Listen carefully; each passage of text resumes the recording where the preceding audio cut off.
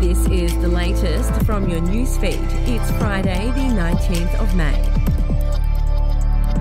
The co-author of the Albanese government's plan to transform the Australian Defence Force and combat China has sounded the alarm about the lack of lethality in the Navy's surface fleet, foreshadowing a major shift to smaller and more heavily armed vessels. Speaking publicly for the first time since the Defence Strategy Review was released last month, former Defence Force Chief Sir Angus Houston also blasted the lack of progress in making missiles onshore as he pushed for urgent action to retool Australia's armed forces that were not fit for purpose.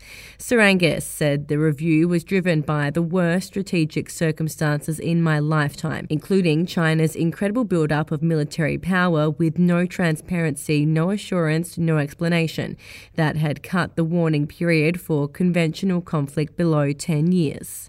Hundreds of patients have been awarded a total of $140 million in compensation because of state government medical bungles in the past 13 years, Parliament has been told. SA Best MLC Frank Pagello has released the information after questioning health officials in the Parliament's Budget and Finance Committee. SA Health also revealed 211 health professionals have been dismissed over the past decade, most for misconduct relating to patient care. Mr. Pagello said the figures released by SA Health are deeply disturbing. A teenager has died where he fell after a horrific knife attack at a Western Suburbs railway station. The fatal onslaught on the boy was witnessed by commuters and others at Sunshine Station in Victoria. Homicide Squad detectives are investigating the circumstances of the brutal bloodshed and are trying to piece together what ignited it. Local members and murder investigators at the public transport hub were speaking to witnesses about what they saw or heard. CCTV from the station and local businesses looms as a key element of the inquiry. We'll be back after this.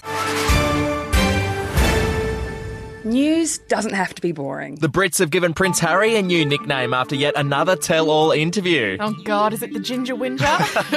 Let the team at news.com.au get you up to speed each day with their podcast, From the Newsroom. A couple were busted joining the Mile High Club. Well, I guess they can't fly Virgin anymore. Politics, sport, red carpets, royals. Get all the goss in just a few minutes. Follow From the Newsroom wherever you get your podcast from. The immediate future of Queensland's only children's hospice has been secured with a $900,000 11th hour payment after the Courier Mail revealed funding for the vital service had not been extended in the federal budget. But funding for the refuge for families of terminal ill children remains under a cloud, with the money only secured for another year. Talks between the state and federal governments on long-term arrangements are continuing.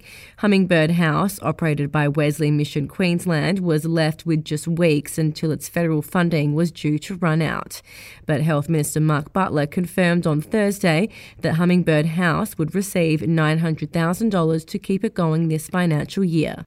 And Police Commissioner Karen Webb has said she shares the community's concerns about why officers use their tasers on a 95-year-old dementia patient with a knife at a southern New South Wales nursing home. Claire Nowland, a mother of 8, was standing at her walking frame in the Yulumbi Lodge near Cooma on Wednesday when she was found holding a knife, prompting staff to call police. It is understood in an effort to disarm the great-grandmother, police pulled out and discharged their tasers, causing Mrs. Noland to fall to the ground and hit her head and suffer a fractured skull and a brain bleed. We'll have an update to your newsfeed tomorrow.